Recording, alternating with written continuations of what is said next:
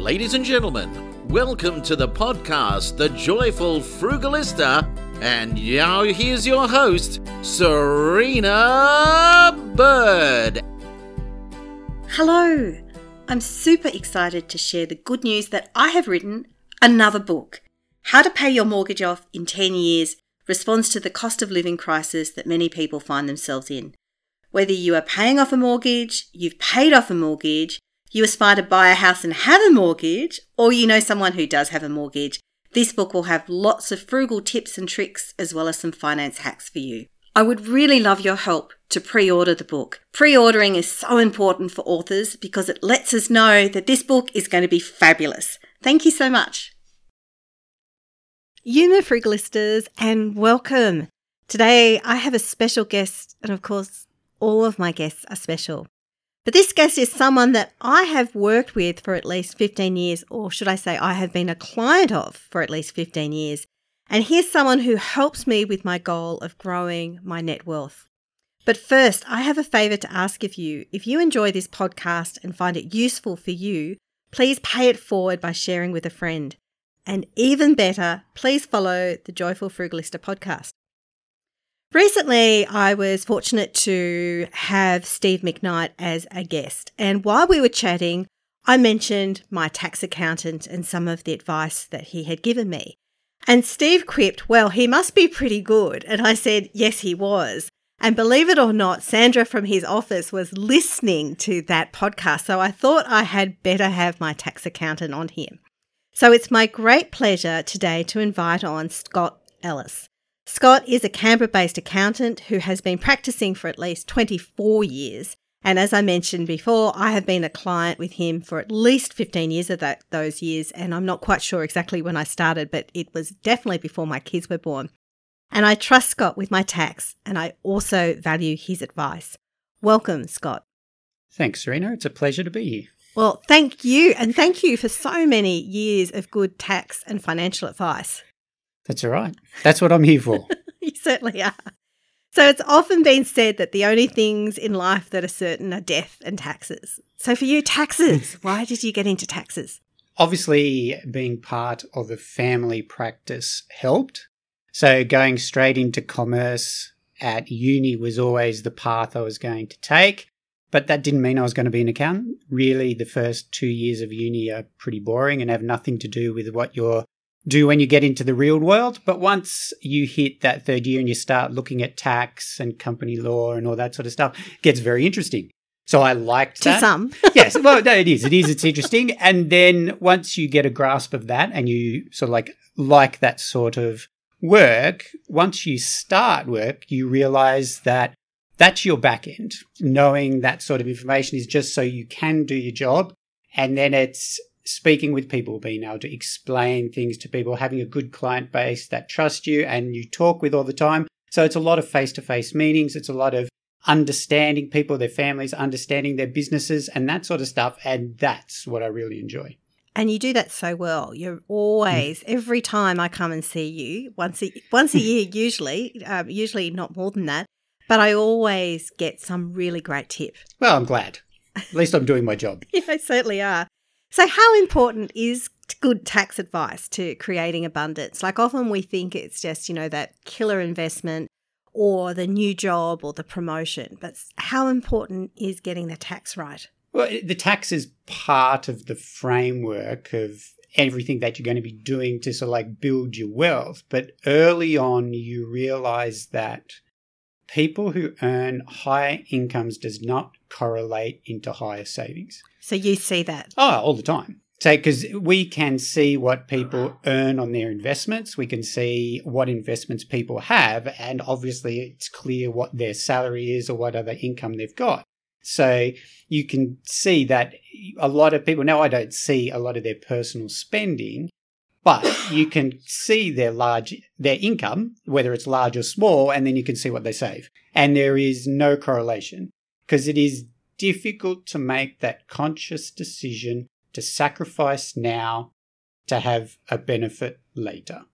And some people are excellent at it. Other people need to have their arm twisted to do it. And we help that because there's certain things that people do that are tax advantaged or things like that, and they will usually come to us first.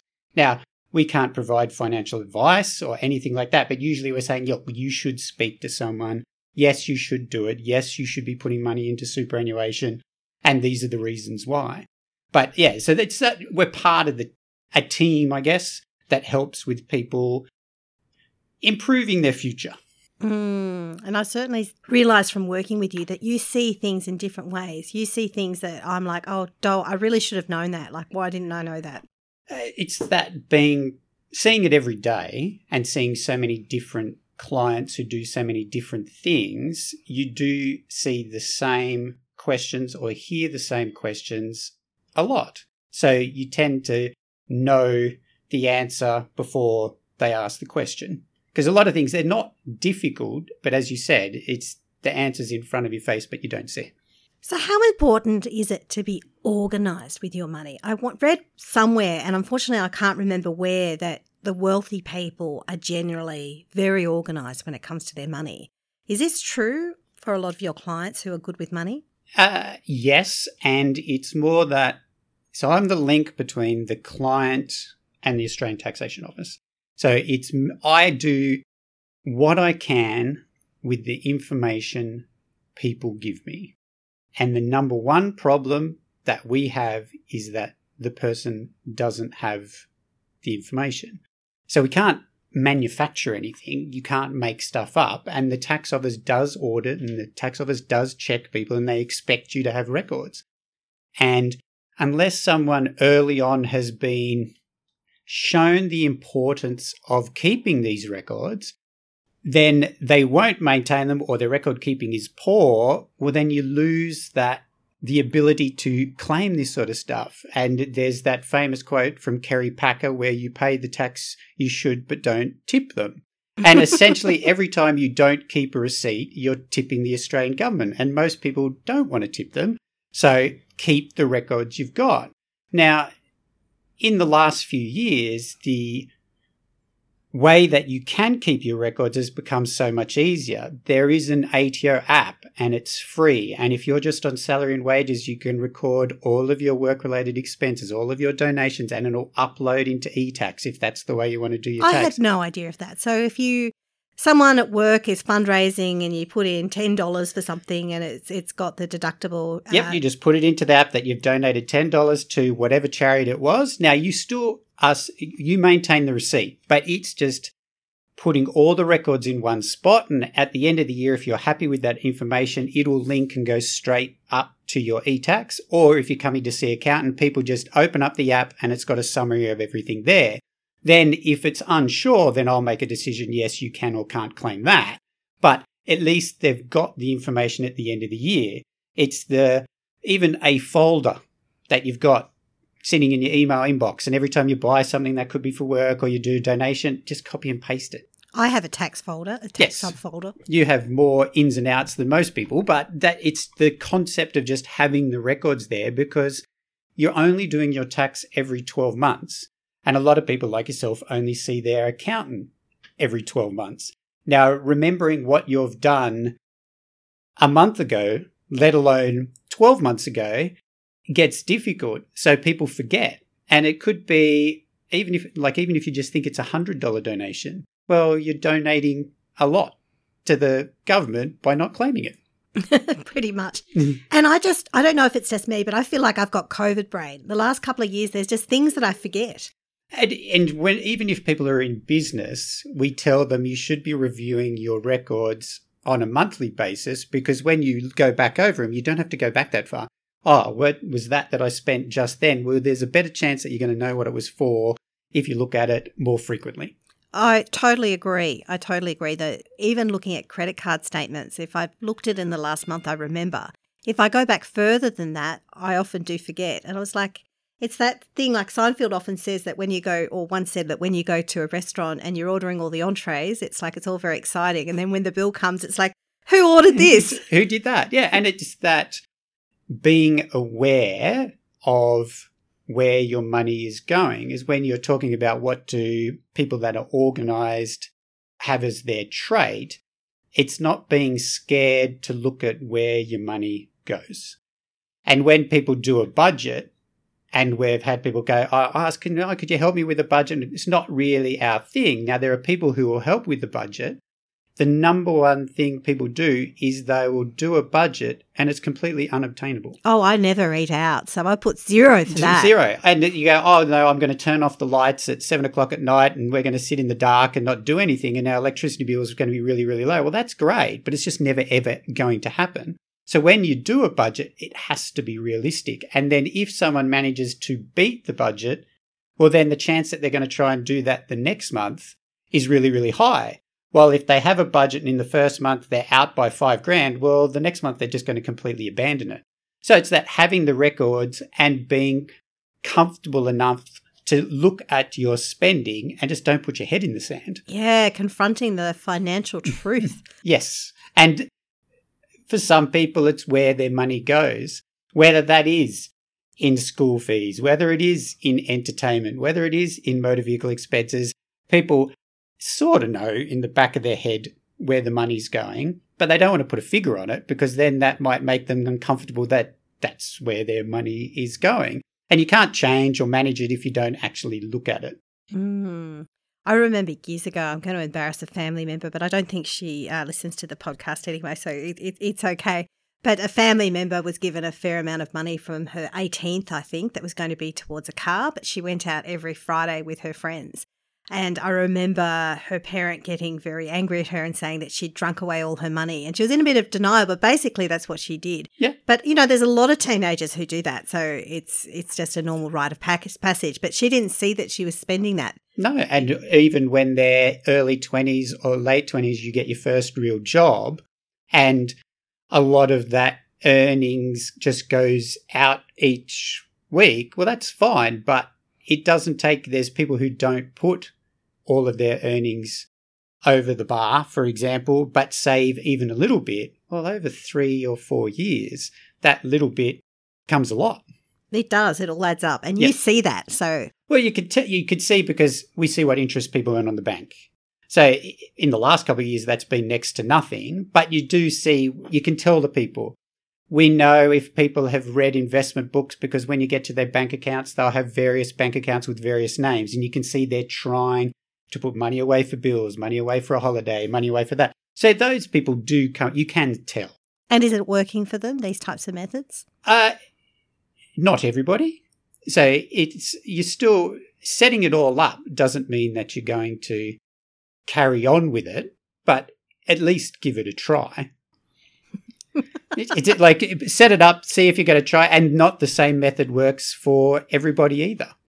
Yeah, well, some of those methods don't work for me for various reasons. Yeah. But I appreciate that they do work for a lot of people. Yeah, and you just find something that you're comfortable with. Some people just need to have that little bit of money put in a savings account straight out of their pay, and that savings account doesn't have an FBOS card. They've got to go into the bank to get it to make it that little bit difficult because if they could transfer it, they transfer it. Oh, I love that because it is amazing that the more money you have, the more money you spend. Oh, yeah. Yes. We all get comfortable with it. Mm. There is research that shows that if you were paying, let's say it was $3,000 a month on your mortgage and you have that great day where you pay off your mortgage, to pop the champagne and you go, right, well, I'm going to get that $3,000 and it's going to go into super, but I've got a few things to do around the house. So in 6-8 months' time, we'll do that. In 6-8 months' time, it'll be less than 2.5. It could be 2 that they can put into savings because the rest of it has now become normal monthly spending. Well, if they went from 1 month direct to the next, they wouldn't notice theirs. It'd just be $3,000 into the mortgage, $3,000 into savings. But if you take that gap, it automatically, I've got the money, and people just start spending it. Yeah, suddenly you can go out. Yeah, do this. And I'm not saying that people shouldn't have a lifestyle. I'm just saying this is what happens in general. Fascinating. So what are some of the things that you can claim tax for that many people don't know about? Now, you gave me this question as a heads up, and I'm going to answer it completely differently. So the thing that you need to understand is that Australia has a progressive tax system. Now, what that means in essence is that as your income goes up, you pay a higher tax rate on that next dollar. But for everybody on the first $20,000, give or take, you earn, you're not paying any tax at all. And between the 20 and the 45, you're only paying 19 cents in the dollar. Now, there's Medicare levy and there's other taxes that can go on top of this. And then we go from 45 to 120, 120 to 180, and then 180 plus. Now, there's been a proposal that has gone through, and we'll see if it all finalises, that from 1 July 2024, between 18,000 and 45 will remain the same, but then 45 and 200,000 will be essentially 30 cents in the dollar. Now, when we have people come in and they go, oh, look, I've spent $1,000 for tools for my job, for example, I'm going to get $1,000 back. But that's not the way it works. So if you're an apprentice and you've earned $20,000, well, you're not going to pay any tax anyway. Doesn't matter how many deductions you've got, then the tax office isn't going to give you any money. If you're earning between 20 and 45 and you spend that $1,000, well, you're getting $190 back. Now, $190 isn't an insignificant amount of money, but it's still a very small percentage of your outlay. So clients will ring up and go, oh, look, 30 June's coming up. I'm going to go out and spend some money because I don't want to pay tax. And you go, well, look, if your income is theoretically in the top tax bracket, which could be 180 or going forward 200, great. At best, you're getting 50 cents in the dollar back. Well, for the average person, it's less than a third. This, I've got to get a tax deduction, is the wrong way to think about it. If you want to buy something and it's tax deductible, well, you're getting a discount. But whichever way you cut it, you are still out of pocket.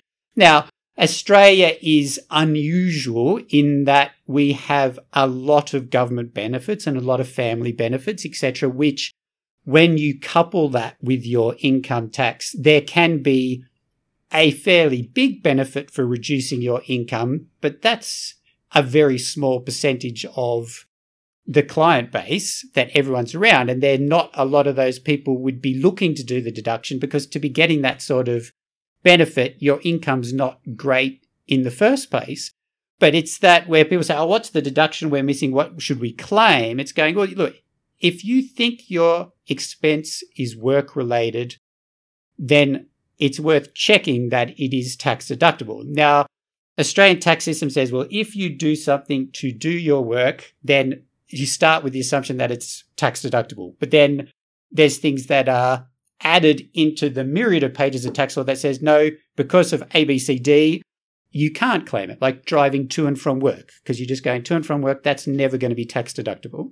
But if you spend your day driving around in your car all day for work, well, then that is tax deductible. That's fine. Now, those people who have cars that are tax deductible might want a nicer car than they normally would, or put nicer things in their car. Well, if their car is a tool they use, well, then that's great. You've bought something that is tax deductible. You're going to get a benefit or you need it for work. Claim it. That's great. But don't go hunting for something to claim just because you're going to get a tax deduction. You're still out of pocket. Why spend $1 to save 50 cents? That's great advice, because the amount of people who do that, like negatively gearing and property is a prime example. Yeah. And look, negative gearing is different in that what you're trying to do is have a loss on a property now and hope that the capital growth of the property during that time is greater than the loss you've got now. So you get a tax deduction now, and when you sell it later on, you'll pay capital gains tax, but you hope to have much lower income, and capital gains tax works that you pay tax on only half of whatever you make. Well, you'll end up paying less tax in the long run. So you get savings now, but you're going to reap the benefit later. Now, over the previous few years, if your property was negatively geared, it most probably wasn't a great property because interest rates were at historic lows, rents were historically high. So if your property couldn't make money in those sorts of circumstances, I hope you're making some really good capital growth because it's never going to make a profit any other time.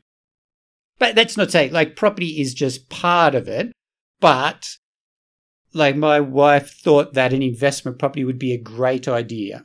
And then when she came in and was helping me with some of the stuff in the office here and noticed how much people can lose with their property and how many people don't make money with their investment property, it's not buy an investment property and you're going to make money. Yeah, you're right. It's not set and forget automatic. No. You've still got to negotiate. Yes, they might go over 10 years. People argue that property doubles. Well, that's not in every suburb. And what did you spend in interest, repairs, rates, land tax, insurance over the 10 years? Sometimes the property doubling in money actually just gets you your money back.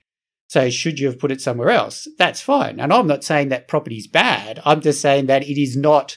There is still decisions to be made. You still got to choose a good property. You still got to understand what you're going in for and all those sorts of things. So it's not a panacea. That's all. It's not just, buy, set and forget. Like there are good properties that you can do that, but know what you're getting in for.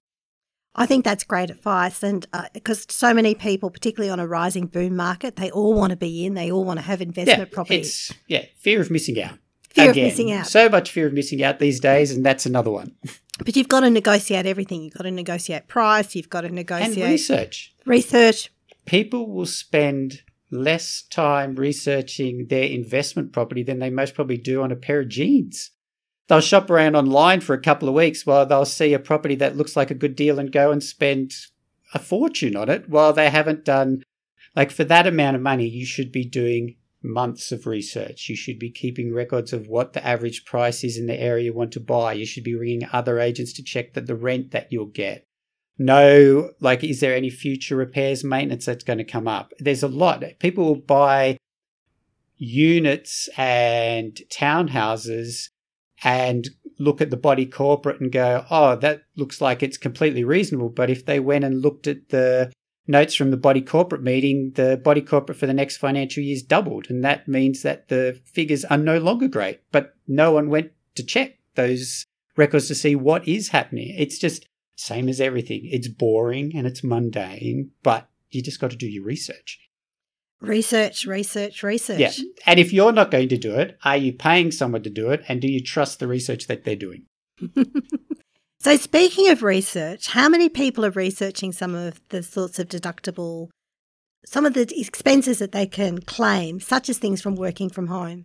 Yeah. Now, because of the prevalence of it over the last few years, there was a couple of years there where the ATO went on a simplified method. As long as you had records, and I know I keep coming back for it, but if you had records at how many hours you spent that you worked from home, there was a flat deduction, 80 cents an hour.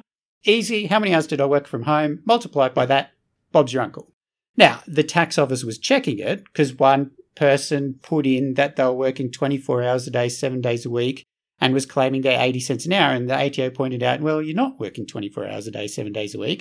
Now, there is a difference between, I am employed 37.5, so I'll claim 37.5 because I work 100% at home. Well, that's fine. Do you work 37.5? Some people don't work the 37.5. They might only work 30. Others might work 50. As long as you've recorded and you're happy to sign off, how did you come up with that? The tax office is happy with that. But that ended. So now we're in where, yes, you've still got to have the records, but you also have to have the records of the expenses. So are you using your mobile phone? Are you using your home internet? Did you buy a desk? Did you buy a chair? Did you buy a monitor? Have you had to update your router or your Wi-Fi? All of those things, if you need them to do your work, they are tax deductible. But the tax office has the right to go, well, just tell us how often do you use it for work and show us the receipt that it actually is in existence. So yeah, look, it is, if you think you've used it for work, that's fine. You can claim it. But think about what was the percentage that was for work and just make sure you can prove how did you come up with that percentage. Now, it's a logbook. You don't have to keep the logbook for the whole year. It is still sampling. Keep your records for 4, 6, 8 weeks and then go, well, that's my percentage in that 8 weeks. I can now apply that for the whole year.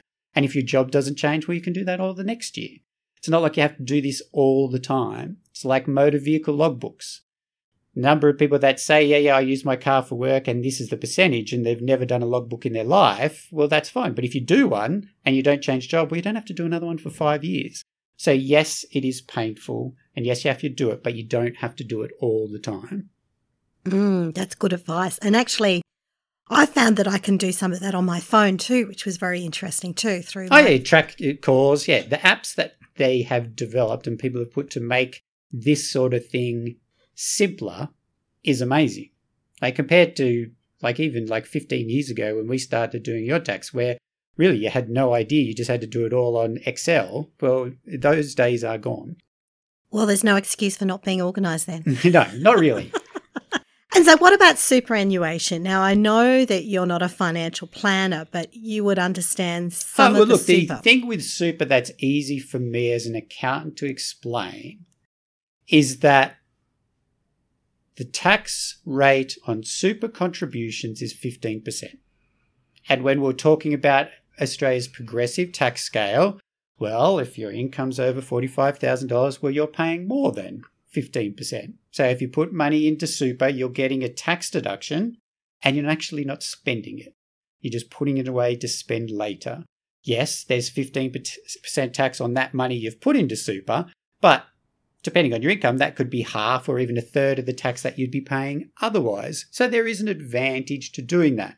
And once it's in super, well, then it's only going to pay 15% tax on its earnings. And anybody who's done compound interest calculations realizes that if you save 15% this year times the next year times the next year times the next year, over a period of years, that adds up. Now, you said, okay, well, what's the most people can put in? Well, at the moment, the cap that anyone can claim as a tax deduction is $27,500, but that includes what your employer puts in. So if you've got an employer who's putting in their 10.5 and some employers put in more, well, that comes off the 27.5. So you can top up and put in more and get a tax deduction. And that's where my bit comes in, is it's that, look, people who have an unusual event. I've sold some shares, I've sold some Bitcoin or whatever, and my income in this year is unusually high. Well, then when they say, what can I do to manage it? Well, the easiest thing is, go up to your super contribution, because that way you're not actually spending it, you're saving it, and you're reducing tax. Now, there is circumstances where you can put in more than $27,500 based on how much you got into super, what you're doing, but you'd have to look into that yourself. But as a means for managing your tax and the advantages of super, look, it is good. It's tax effective. Tax effective. And over the longer term, it's great.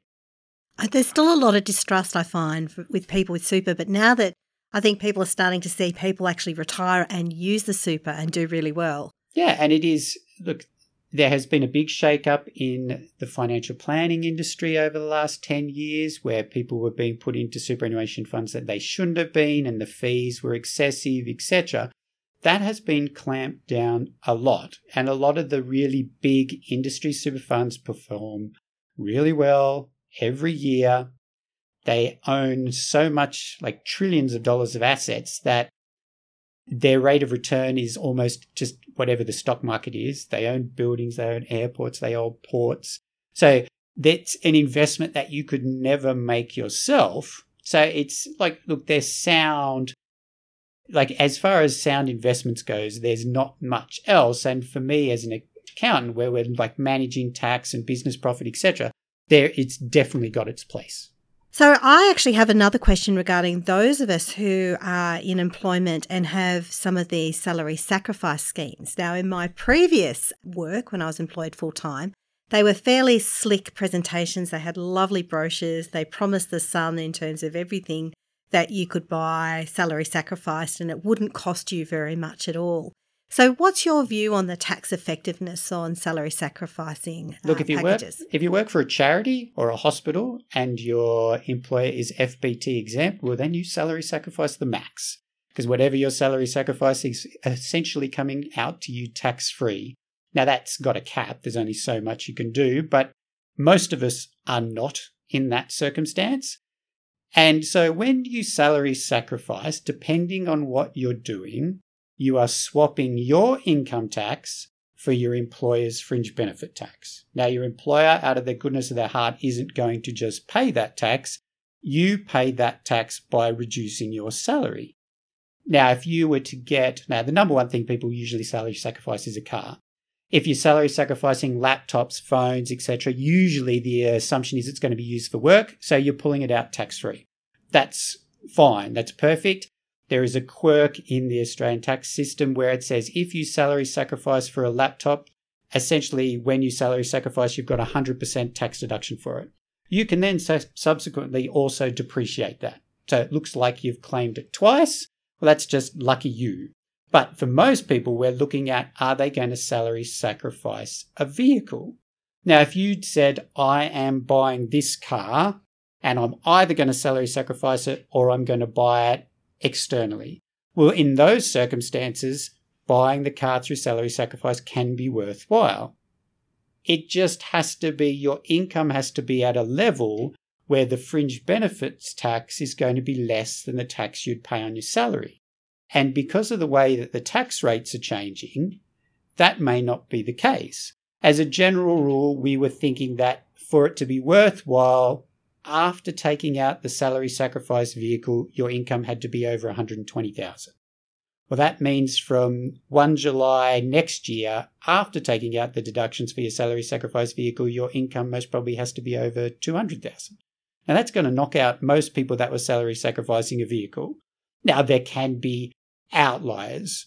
We've had people who were males who are under 25 who were salary sacrificing a sports car. Well, if they bought that sports car in their own name, the insurance was $7,500 a year. But if they salary package it, it's $1,500.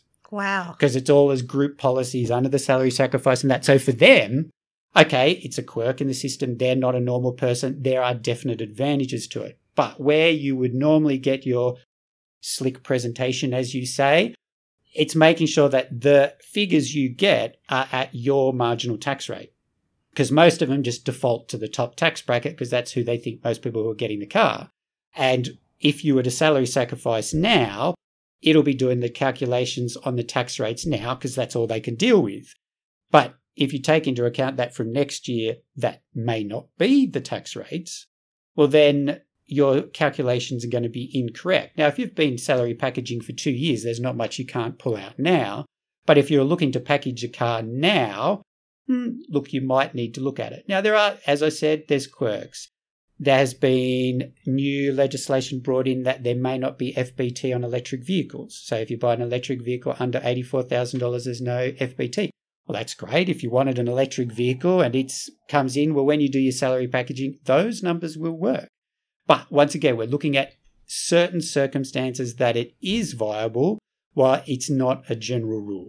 So no, you can't go salary sacrifice is going to be great for me because in certain circumstances it is, but it's just not for everyone. That's the key thing. So do your figures.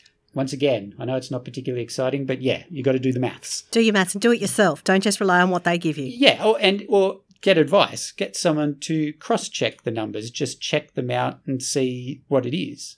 Because the overall tax savings that they show on the calculators are correct. But that's comparing buying that car in salary sacrifice versus buying that car out of salary sacrifice. And most of the time, when I've explained to people that they wouldn't be buying that car unless it was salary sacrifice. They would go a cheaper car, different car, or most probably no car at all.